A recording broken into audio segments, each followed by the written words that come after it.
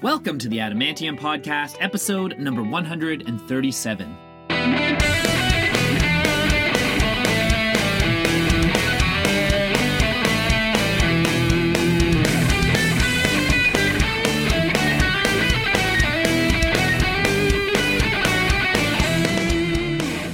Welcome back, Adamantimaniacs. I am your host, Adam R. Harrison. Thank you so much for tuning in today. I hope everyone's surviving the final stretches of winter okay. Last Sunday we had this beautiful sunny day. It was 16 degrees and Celsius for our American listeners. And everyone here in Toronto was like, oh yay, winter's over, it's springtime. And it always happens in March. In March we have this one nice week or whatever, and everyone thinks that winter's over, and then it just slaps you in the face again. March is that weird month where it teases you. On Saturday, my girlfriend and I tried to go skating at City Hall, and in the walk from the parking spot to the rink, it was like traversing an Arctic mountain blizzard.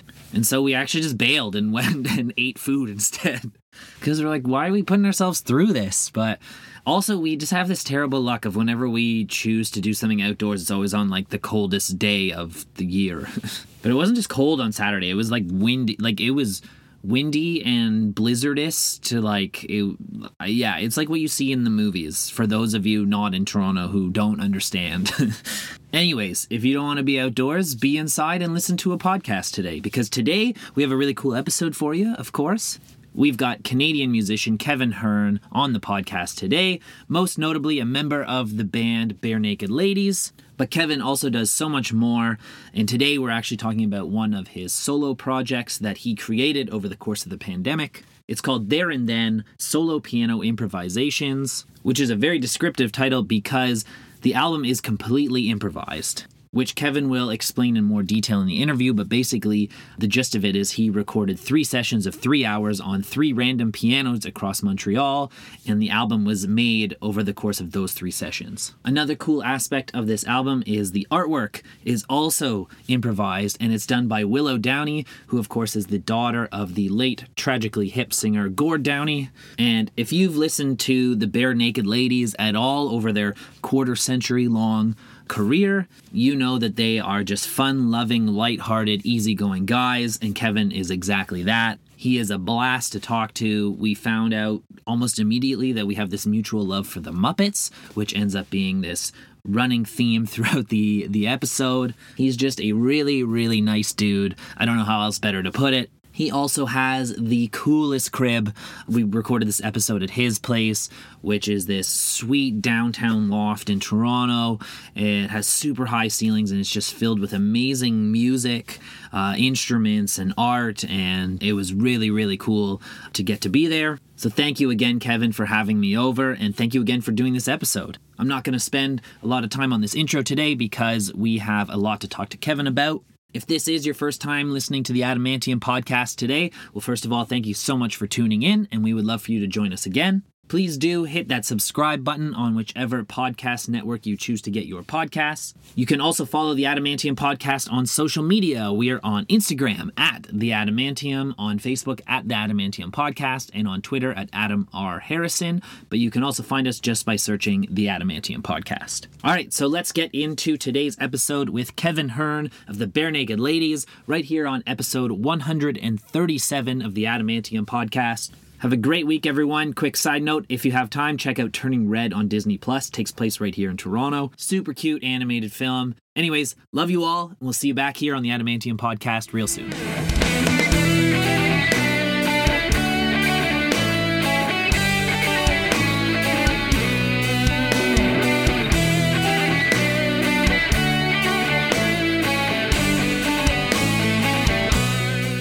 So we're here with Kevin Hearn.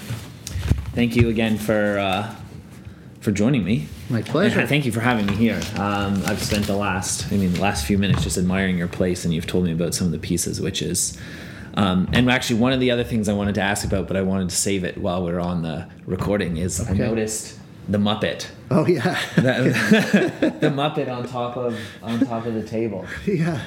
I think I've seen it in a video before, have I not? Yeah. I've used it in one of the BNL selfie cam jams. Yes, yeah. some of my Instagram posts. He's just sort of a, studio buddy. Yeah. I asked because I'm a big fan of the Muppets, and I also have my own Muppet. Really? I do, yeah. Oh, awesome. So are we rolling now? We are rolling. Okay, yeah. cool. Yeah. Well, Muppet Confessions. Yeah, that's it. That's how we're starting this off. The icebreaker. Do you remember the store FAO Schwartz in New York, the toy store?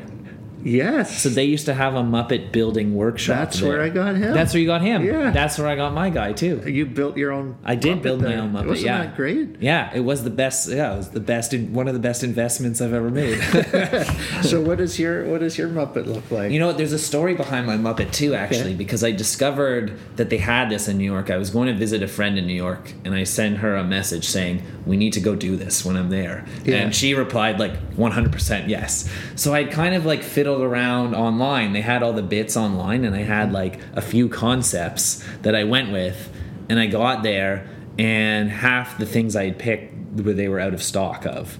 And I was so defeated, and I was like, well, I guess this isn't happening. And my friend was like, well, why don't you see what you can make with what they do have?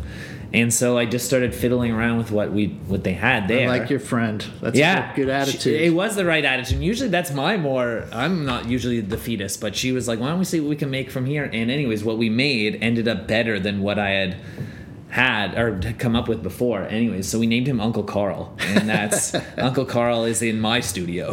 Oh yeah, cool. Yeah. So. Well, mine is modeled after Allen Ginsberg. Oh yeah. So, yeah, amazing. Yeah, phenomenal. Anyways, let's talk about the work that we came to talk about, and that's your new solo record that came out a couple of weeks ago. It's called There and Then Solo Piano Improvisations. And the amazing thing about this album is it actually is completely improvised. And one thing I didn't know before the project was presented to me was that you worked with Mark Howard on this. Yeah. And Mark has been on this podcast. Oh, he has? He has, yeah, when he was writing Listen Up. Oh, cool. His book, yeah. So I thought that was really cool. So I wanted to start with, tell me a little bit about your relationship with Mark and how this kind of idea sparked between the two of you. Sure. Back in 2019, I helped put on a restaging of the Secret Path show at Roy Thompson Hall, which was Gord Downie's project and record. And there was just a wonderful group of musicians involved. And we had an after-show sort of party event. And I was sitting there. It'd been a long few days, so I just sat down and was just sort of holding court. And this fellow approached me, who I didn't know, and introduced himself as Mark, and said that he knew I was a cancer survivor and that he was also a cancer survivor just recently. So we got into that kind of discussion that, cancer survivors can have. You can go pretty deep. And even though each experience is different, there's a lot of similarities and things you can talk about. So we talked about that for, 20 minutes. And I said, so what do you do, Mark? And he's like, well, I'm in the music business. I'm a producer, engineer. I said, oh, cool. Well, have you worked with anyone I might know? Yeah. He goes, yeah, I worked with Bob Dylan, Neil Young, Tom Waits, Willie Nelson, Emmylou Harris, Tragically Hip. I was like, oh, a couple local bands. Okay, yeah. It's like, why did? Yeah, so I was a little okay. That's strange. And then I said, well, it's interesting we're meeting because Barenaked Ladies are about to make a new record, and we're looking for someone to help us record. So he ended up helping us record for the first wave of our record. And that's how that started. It's funny. That's actually when I met Mark too. It was in 2019. Yeah. Oh, okay. Yeah. That's very interesting. Where did you meet him?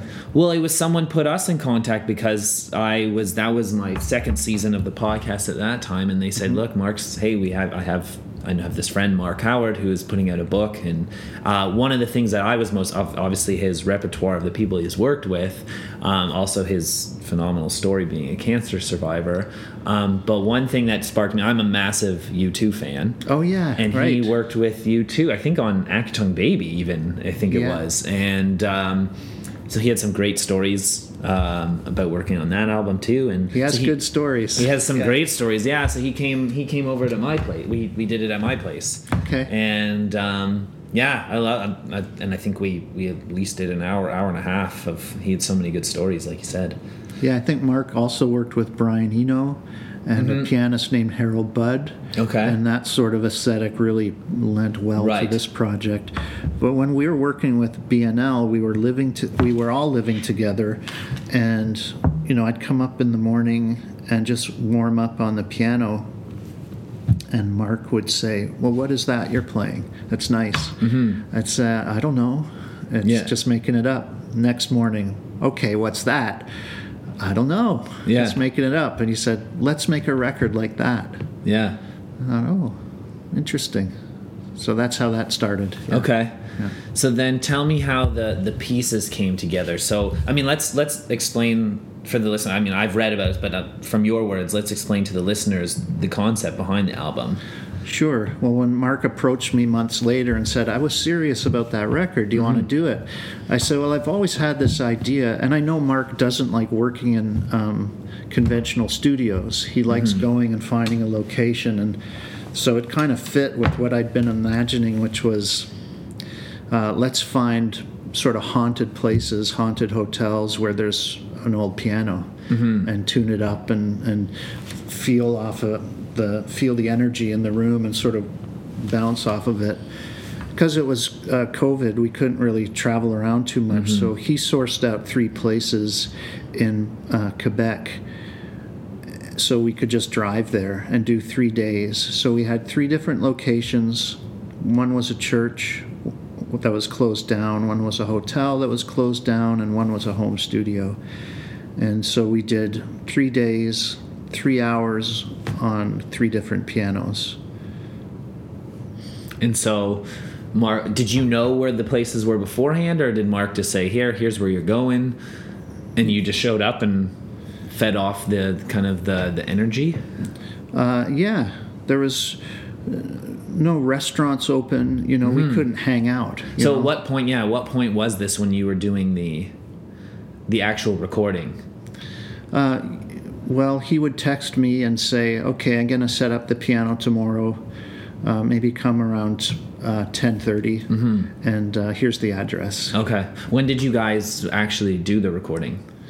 Well, I would wake up, and the first day was at the church in Montreal, and I walked through Montreal, and I lived in Montreal till I was 5. Then my family moved here, so I had some memories there, of the big snowbanks and this babysitter I had named Mrs. Creamer, who would always drink whiskey. And I think she got in trouble for letting me drink a bit of whiskey once. But it was like a lot of just walking through Montreal and thinking those. Yeah. And then walk into that church in that big space.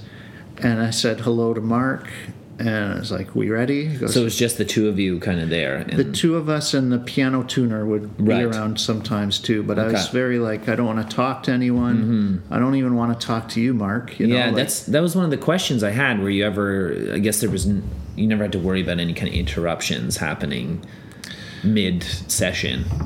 You can hear on the record, you can hear a truck once in a while or something, a door closing. But because everything was shut down and everyone was sort of isolating, I mean, there was no one in the church, except there was a custodian who I think reprimanded Mark for lighting all the candles. He said those candles are kind of just for show. Yeah. So we could have some lit, but some we had to blow out. Okay. You can't let candles be candles? Yeah. Mark's like a pyromaniac. He's just lit everything. He wanted to create a mood, so I walked in and it was beautiful, and I grew up in a church choir, singing St. Michael's Cathedral, so I was used to that environment, and the natural reverb in the place really sort of affected how I played, because I couldn't play a lot of dense movement on the piano, so it's like very, single notes, and very slow and relaxing and peaceful, and just trying to connect with all the feelings that I had after being sort of in lockdown for a year or two. Yeah. When starting the project, in your opinion, what was kind of the most important element that you wanted to represent? I think I just wanted to make something beautiful and peaceful that could help people go on a little trip, and drift away to. And join you on that kind of, it's almost a bit spiritual, especially considering where some of them were recorded. Hey, thank you. Yeah. Were you ever a bit nervous or worried, like, because it was all improvised, like, what if inspiration doesn't hit me today, Yeah, of course. Yeah, okay. So what did you do to kind of calm those jitters? I'd say to myself, this is the universe introduced me to Mark, and here we are, and I just got to rise up to the occasion and do the best I can, and get a good sleep and have a nice, morning ritual before I go in there. And I also comforted myself, or in a sense, because I say if it's shit, I just won't put it out. Right. Yeah. And I guess, the nice part of it is there was, I guess, at least 9 hours of recording that you can pull from. Yeah. Did the locations lend a big hand in the inspiration of what the finished product was? Yeah, definitely. The cathedral brought back a lot of memories, and it was kind of inspiring to be in that space. The hotel was cool because it was in the Quebec countryside, which was pretty and peaceful. And then the home studio, the piano was it was a Fazioli, and it's maybe the nicest piano I've ever played. It was just a dream. So whose home studio was it? A fellow named Pierre Marchand. Okay. Yeah. And how did Mark come across him? I think they've worked together. They worked together previously. Okay. Yeah. Makes sense. So then tell me a little bit about the process of, now you've got like 9 hours of... And when I say home studio, I don't mean it was in his living room. Right. Like, yeah, like a proper, of course. Yeah, it was a private studio. Yeah. Very cool. So then tell me about the process now. You have 9 hours of content. What was the process of kind of picking pieces out, deciding this is going to be a track, naming it? What was the process there? Mark would go through what we did after each day and sort of trim away the ones that obviously didn't work, but also ones that perhaps didn't fit the general mood of the record that seemed to be appearing as we went. And he would send me the ones that he liked, and I would listen as well, and we would just compare notes and sort of trim it down that way each time.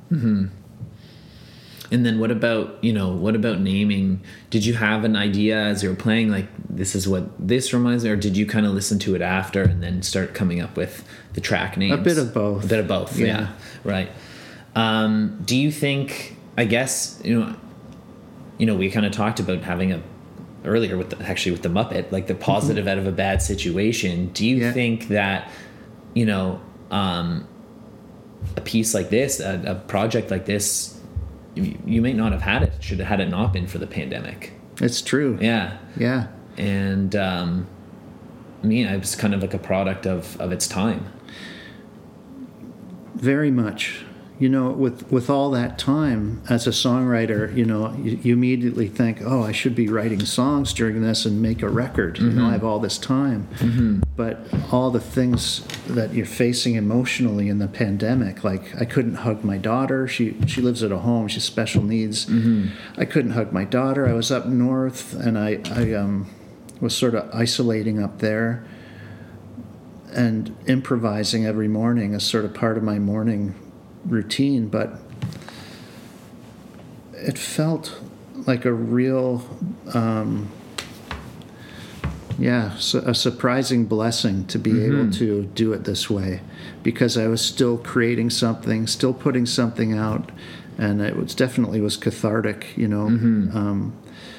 but it was totally different. Never done anything like it. So also, like, again, it's kind of like making a good use of those feelings, that feelings that could have only come up in this kind of horrible situation, but kind of made the best thing from it. Yeah, I made the best Muppet I could with one eyeball. The one eyeball. Yeah, mine doesn't have quite as much to show for, but. What's yours name? Big Larry? No, Uncle Carl. Oh, yeah, Uncle Carl. That's he's been a member of the household for he's going on almost 10 years now. You should have brought him over, man. I didn't know I would have. If I knew there would have been a Muppet friend here. But maybe I'll send you a photo of Uncle Carl later. Okay. That first year, I loved Uncle Carl. I made Christmas cards out of him one year. Yeah? I wonder if they still do that at the toy show. FAO Schwartz closed. Oh, it did? It did, yeah. And I think they reopened a smaller kind of location somewhere else, but that classic Central Park location closed down, yeah.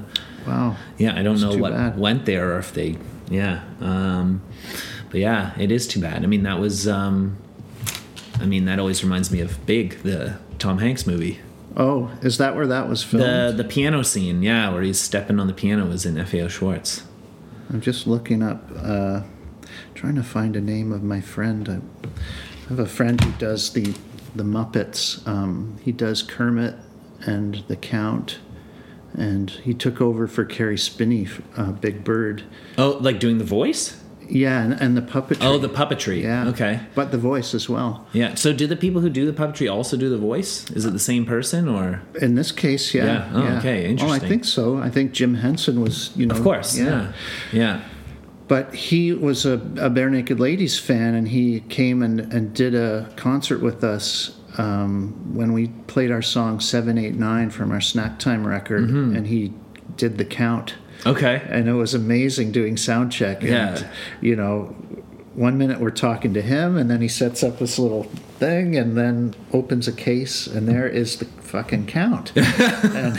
Amazing. Yeah. That's the best. He takes the Count out, and then Wow. he disappears, and he looks at me, and he says, "Hello, Kevin." Yeah. It was just amazing. One of my favorite, probably one of the things that my friends find the most annoying, but it's the Count is one of the things I do to aggravate my friends. Oh, really? Like, is there any cookies left? They'll be like, oh yeah, there's 2 cookies left. And they'll be like, 2 cookies left. That's and good. they just roll their eyes at me now, but yeah. That's good. Tyler does that to us. Does he? Yeah, imagine if you were the Count that you would do it to everything. Yeah, we had this long drive from the venue to the hotel, and it was only long because there were so many speed bumps between the two. And Tyler decided every speed bump, he went, three speed bumps. We're all laughing the whole way because of it. It was amazing. That is phenomenal. Yeah. Wow, what a great! I did not expect that coming here today. We're gonna have some great Muppet stories. Well, we're Muppet fans. That's it. Yeah, I think non-Muppet fans just don't get it. What? Yeah. There is if you grew up on the Muppets, then it's almost like it's a culture. Even look at Jason Segel, who brought them back and did the new Muppet movie. Yeah. Well, Sesame Street was one thing, but then the Muppets, you had just a little more edgy humor. Yeah, there was something about I don't know, but it was just it stuck with me my whole life, It was my mom used to say that it was the only way she ever got anything done around the house was when the Muppets were on television. And so she used to stick because me in you'd be front when I was a kid. transfixed. Yeah, when I was a kid, and I was 2-year-old, I was a handful. And they always had classy, great artists on. All the time, yeah. Do you Even remember Alice Cooper? Yeah. It's so Roger Moore and yeah. So and then even when they brought it, they brought it back on ABC or something, and they did a season, but I think they had Tina Fey on and everybody, yeah. So, But anyway, speaking of inspiration, actually, that's a good segue into my next question. Okay. And you mentioned it before we started, there's a song on the album called Lou. Right. Which is inspired by one of your musical heroes, which is Lou Reed. Yeah. Tell me a little bit, and now you've worked and toured with Lou. So tell me, first of all, what is it about his style that you draw the most inspiration from?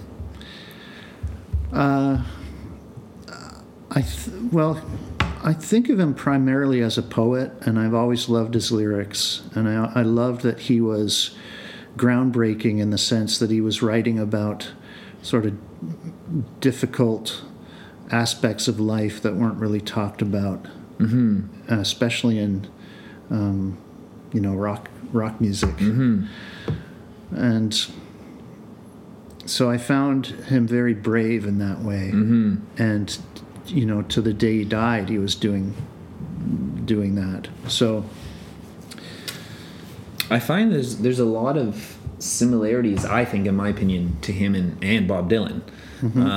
In the poetry aspect, but in the unconventional type of vocals, and like you said, like writing music about things that most people don't do in that genre. Yeah. Well, Dylan's of course, a poet too, but he's sort of more along the lines of like beat poets, Ginsberg and Kerouac. That's sort of what he sprung out of. Lou kind of sprung out of like Chandler and who's the guy? William Burroughs. Bit darker and grittier. But I know Lou had so much respect for Bob Dylan and loved his work. So tell me, when your experience with Lou and touring with Lou, what did you take away from that experience?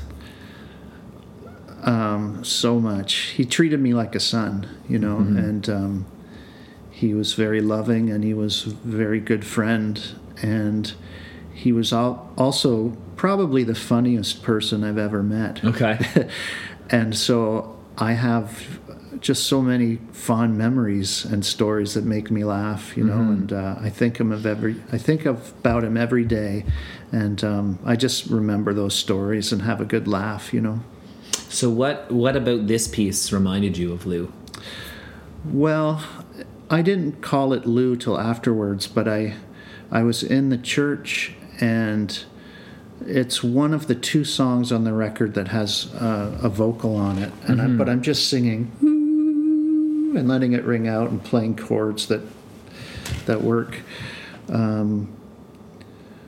But often when you at one of Lou's live shows, you would hear this sound in the crowd, and it almost sounded like they were booing, and you would hear ooh. Oh yeah. But they were saying Lou. Yeah. And I always found that kind of funny. Same with Bruce Springsteen. Yeah. Whenever people yell Bruce, I was like, sounds like they're booing. Yeah. And so I thought, that kind of sounds like Lou. Yeah. And I thought, what a nice way to just sort of pay a subtle tribute to him.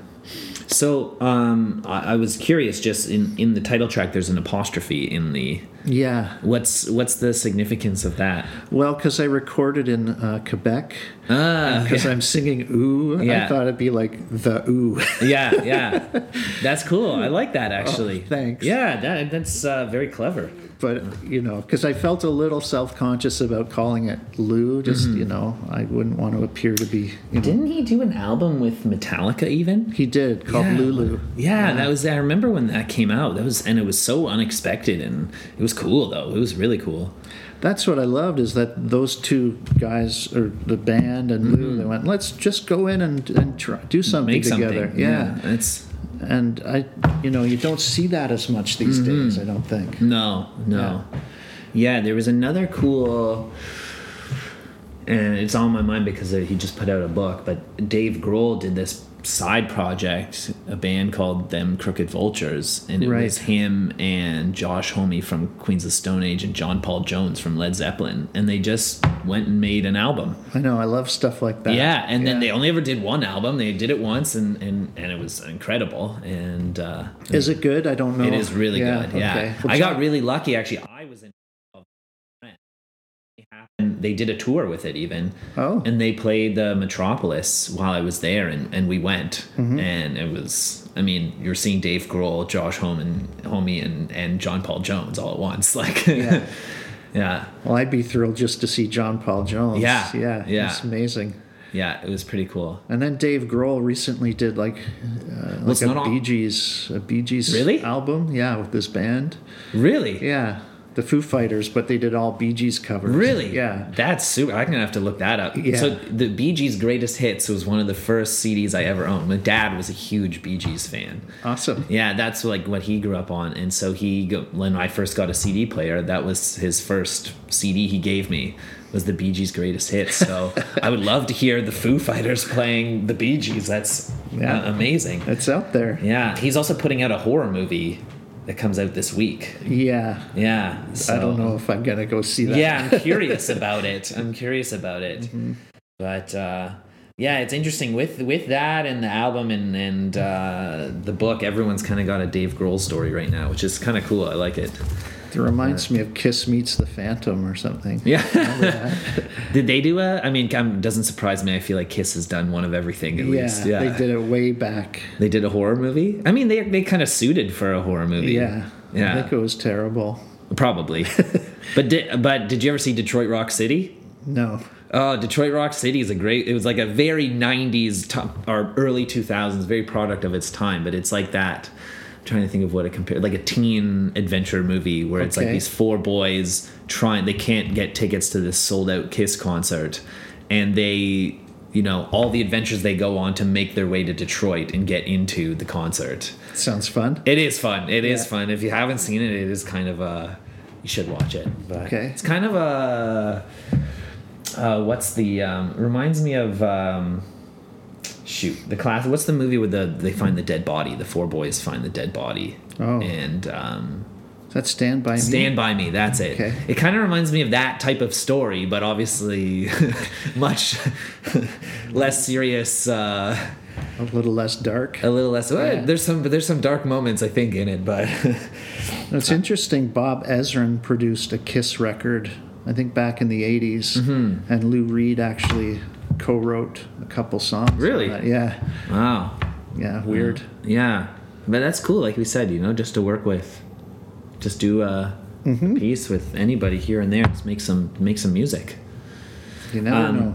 Tell me there's another song on the album called Green Church. Okay. That I read that was inspired by a place I hope I'm saying it right, Lanai. Yeah. Hawaii. And you discovered it on a hike. And I saw I wasn't sure if it was a photo or a recreation. It was a photo, but I took it at night. So it's got a weird sort of... it's got the... Okay. Yeah. Yeah.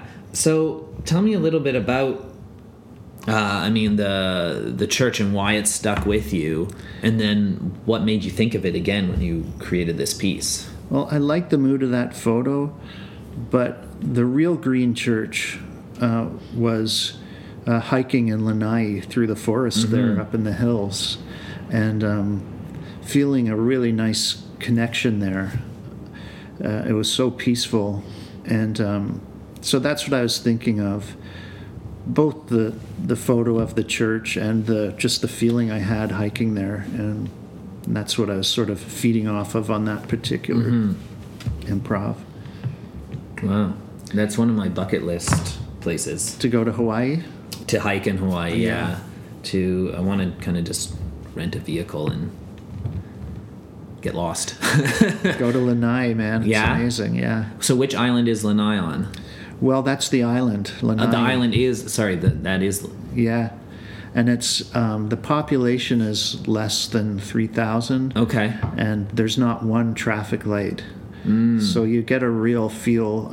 It's not really busy. I was going to say it's one of the less touristy then. Probably the least touristy. The least touristy island, yeah. Wow, beautiful. So then... I went on a wellness retreat there. Okay. Yeah, I went a few years ago by myself, and then I went the beginning of this year. I went with my cousin Harland Williams, who's a comedian. A comedian? Yeah. Yeah. And I didn't know this, but he... I didn't know you guys were cousins. Yeah. Before. I did read it on somewhere, but I was like, oh, wow, what a connection. Yeah, our mothers are sisters. Okay. And he's older than me, but he was telling people, and I didn't know this, but telling people where we were that I was his son and that I'd recently won thousands of dollars on Wheel of Fortune. And so I'd brought him on this trip. And so I'd have, like, the waitress would say, hey, congratulations. It's so nice you brought your dad here. And I was like, what are you talking about? Yeah. Amazing. That is incredible. Yeah. What a good story. So was he on the wellness retreat with you, or was this you went back with him? No, he was on the wellness retreat with me on this second time. Yeah. Which was cool. I got to see the Green Church again and shoot a little video to coincide with this record. Just a coincidence. But Harland, whereas I was really into meditations, and he wanted to do all the, like, let's go zip lining and rent a Jeep, and you know, he wanted to do all that stuff. I've always been curious about the wellness retreats because they seem incredible. I thought about doing one when my dad passed away 6 years ago, and I thought about just to get away and doing like a surf and yoga, something like that. But I've always been very curious about them, and anyone who's been on one has always told me they're well worth every penny. Yeah, it's one of the best trips I've ever done. Mm-hmm. I'll give you the info if you want to. Yeah, especially in Hawaii, it seems like, Well, I learned about this wellness retreat from the director of the AGO, Stefan Joost, who used to live there. And I told him, I said, thanks so much for the recommendation. He goes, I love that hike up in the hills there because I feel like I'm thousands of miles away from everything. And then I realize, I am. Yeah, it's a beautiful spot. If I do ever go, I'm going to ask you where the Green Church is so I can find it. What you had brought out before we started the interview, and is a really cool aspect to this album as well, is that the artwork is also improvised, and by Willo Downie, the daughter of Gord Downie, and she painted it while she listened to the music. So tell me a little bit about how that collaboration came to be.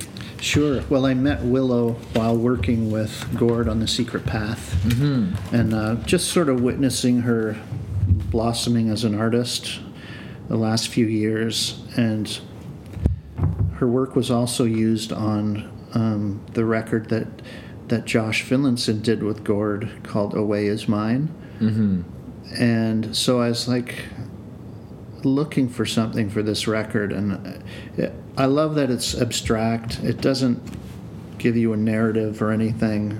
There's no story. It's just kind of like the music. You can just kind of float into it or whatever. And so I asked her if she'd do it, and she painted while she listened to the test pressing of the record. So yeah, I think it's a good fit. It is a very good fit, yeah. And she sent me a few different options. Sorry to interrupt. Yeah, she sent me like 4 different color schemes, but I liked this one because I said the record was made in the winter. So can you do like winter kind of colors? And I think it fits that way.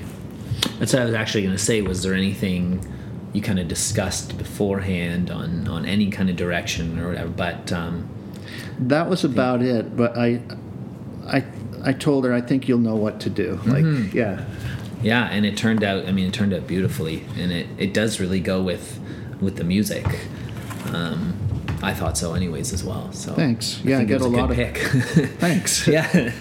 I really enjoy that part of the process, like choosing artwork for the record. Yeah. Yeah, and do you do any kind of visual art yourself, or? Yeah, I like to draw. Do you? Yeah, me too. Oh, you do? Yeah, it was my first career choice was to be an illustrator. And I didn't end up. Did we just become best friends? Really? Yeah. So you like to do illustrations as well, or? Yeah. I love drawing. Yeah. Yeah. That was my first love. My first art was drawing. Yeah. Oh. Yeah. Cool.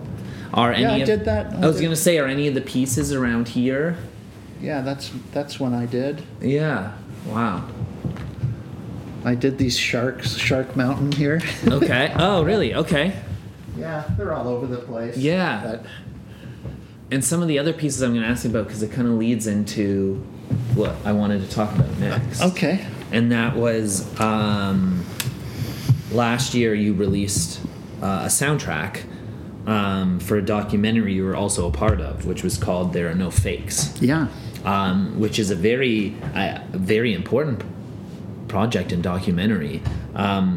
Tell me, I'll let you describe it to the listeners, but tell us a little about the film and the soundtrack. Okay. Have you saw the film? I haven't seen. No, I only okay. read about it yesterday, so I would like to see the film. But I watched the trailer. Okay. So and read about what it was about. Yeah, in 2005, I bought a painting at a Yorkville gallery by an artist named Norval Morrisseau, who's widely regarded as a very important Indigenous painter in Canada. And in 2010, I was asked to guest curate a show at the AGO, and they hung that painting.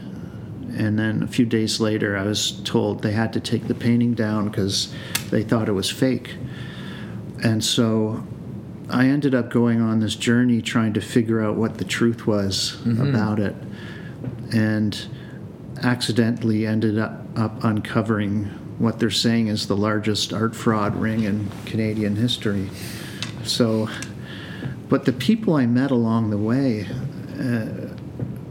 were just so, like, both against me and as allies. Yeah. Were so interesting.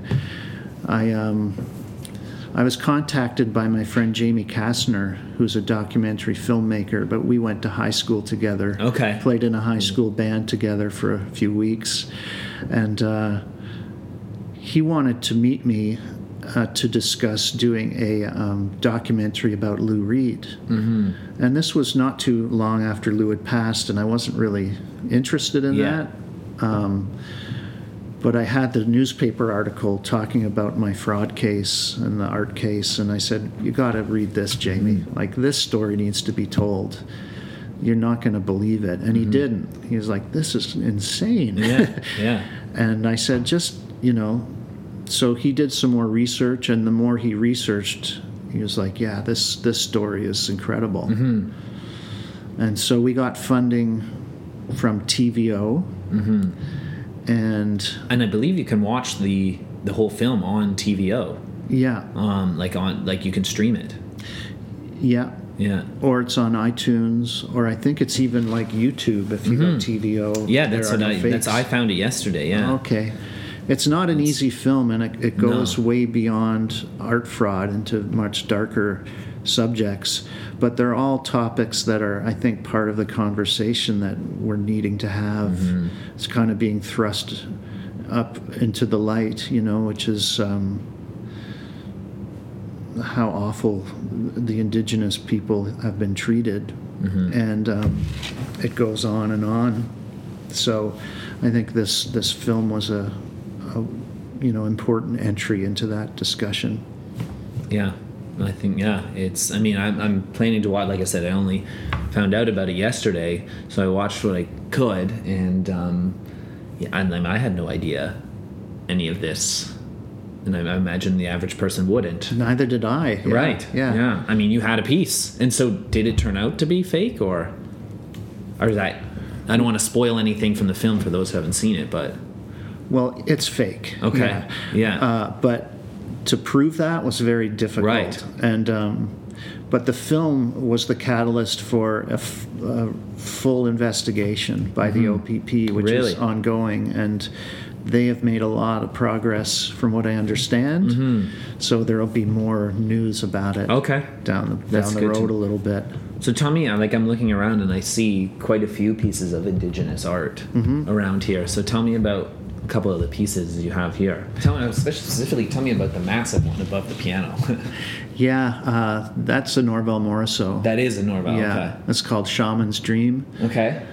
And he painted that around 1992, 93, just before he was stricken with sort of debilitating illness that he couldn't really paint anymore after that. So this was sort of in his last period of productivity for painting. Can you see that one up there with The fish? Yeah. Yeah. That was the first. That is an Inuit artist named Pudlo Pudlat, and I bought that one and another one in that room of his. Okay. And it reminded me sort of Yellow Submarine or something. Oh, yeah, I always loved those drawings. Yeah, of course. And so I really kind of fell in love with the artists from Cape Dorset, or Kinniget now, as it's now called. But that sort of led me into... I'd always loved Norval Morrisseau's work. I don't think I ever dreamed I'd own an original painting of his, but, you know, the band had some success, and so I'm grateful that I can sort of be the custodian for a bit. Oh, it is. So tell me how the soundtrack then lent to the film. Oh, right. Well, the soundtrack was my way of being involved in the film because we wanted to present an unbiased version of the story. And so Jamie sort of took the wheel, but I was involved in the sense that I was very involved because the whole story sort of came from what I had uncovered. But I did the soundtrack, and I did it with Hugh Marsh and Chris Gartner and Gavin Brown and my engineer Kenny Long, and we did it up at my cottage, and it was like a week of 10-hour days just trying to get it done before I went on tour. But I had a monitor set up beside the piano, and I would play along to the interviews, and these were all characters and people who I was aware of and sort of aware of their experiences. It was very emotional in a way. I cried a few times. The stories are so harrowing, but it was, again, very cathartic, and I think I was the right man for the job, you know? Yeah, I think so, yeah. Well, you had, I mean, coming from your back, but also having, you know, such significance in the film itself. I think so, yeah. But also, you know, another interesting thing about what I do, like I work with Barenaked Ladies, and one big aspect of our shows is humor and lightness and some levity. Yeah. But then I go work with Lou, and then we're doing the opposite, almost. Yeah, a song called Heroin. Yeah. And playing like my life depended on it. Yeah. You know, so I feel what I enjoyed about doing the soundtrack for There Are No Fakes is it was quite dark, but in a creative way you can really dig into that. You know, like there's no shortage drawing on a different emotion then. Yeah. And then it's kind of maybe a bit of a relief when you go back to working with Barenaked Ladies. A little bit. A little bit lightheartedness, Yeah. But that has its craft too, you know. Of course it does, yeah. But it goes back to what you asked me about Lou, and I loved that he would address darker subjects in the human experience, and so, you know, There Are No Fakes was one of those projects where it was like in that zone for me. Well, I think I have time for, you kind of actually touched on my last question already, and that's that, you know, these projects, I mean, these aren't your first solo records. I mean, you've been putting out solo records since like 97. How's your process different when you're writing music for yourself than writing music with Barenaked Ladies? Well, Barenaked Ladies, you know, there's sort of parameters, you know, like I know, like when I was writing songs about my cancer experience, even though you can write it in a way that addresses it in a universal sense, it might not fit on a Barenaked Ladies record. Right. So I know it's like, okay, this is over here, you know, and I can be as adventurous as I want, you know. I pay for my own records. I make the ones I want, and I feel very free that way, and so I'm lucky. Yeah, for sure. Has there ever been that you can think? Has there ever been I just thought of this now. Has there ever been a idea or something that was, even for the Barenaked Ladies, was too silly?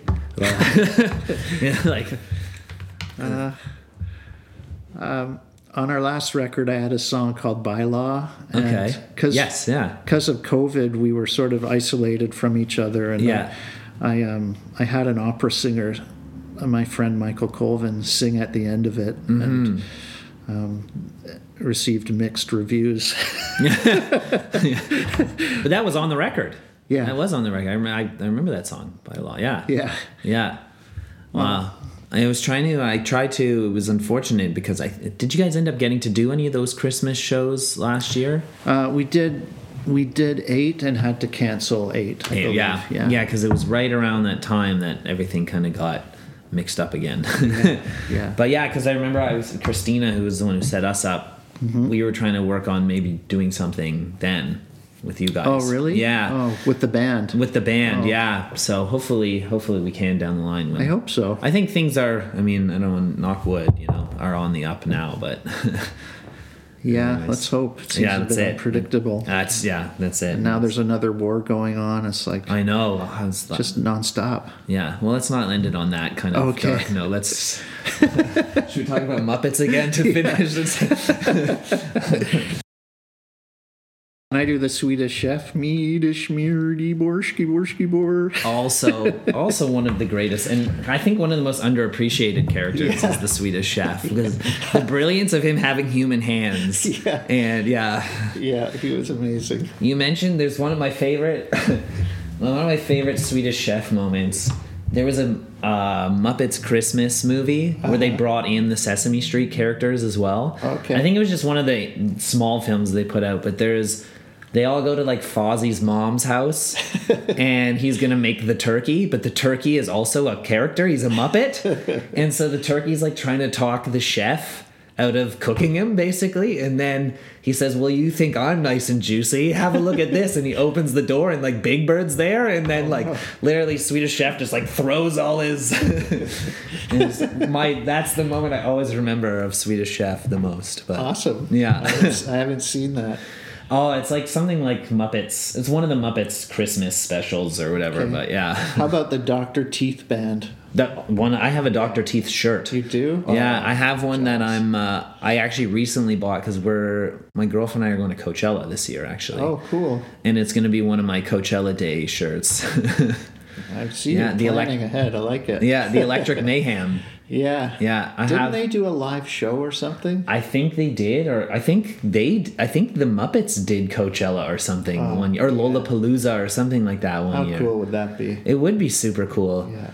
I have one of my COVID purchases, like right in that first lockdown, was I bought. I'm a drummer, and I bought. Are you? Yeah, I bought a set of V drums. Okay. And I have a little animal. Attached to my V drums for inspiration.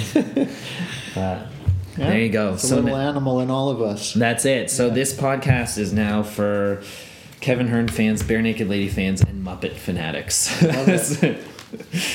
But Kevin, thank you so much for having me again over. This is a great chat, and I hope we can do something again. Yeah, sometime. It was a pleasure. Thank you. Thank you.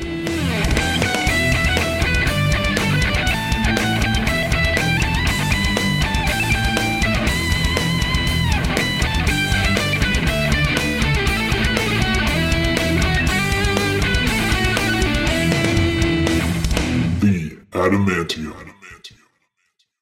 Thank you for tuning in to the Adamantium Podcast. If you enjoyed today's episode, we'd absolutely love for you to subscribe to us on whichever platform you listen to your podcasts. I'd also love to see you on social media. You can follow on Instagram at The Adamantium, on Facebook at The Adamantium Podcast, and on Twitter at Adam R. Harrison. Thank you again so much for listening.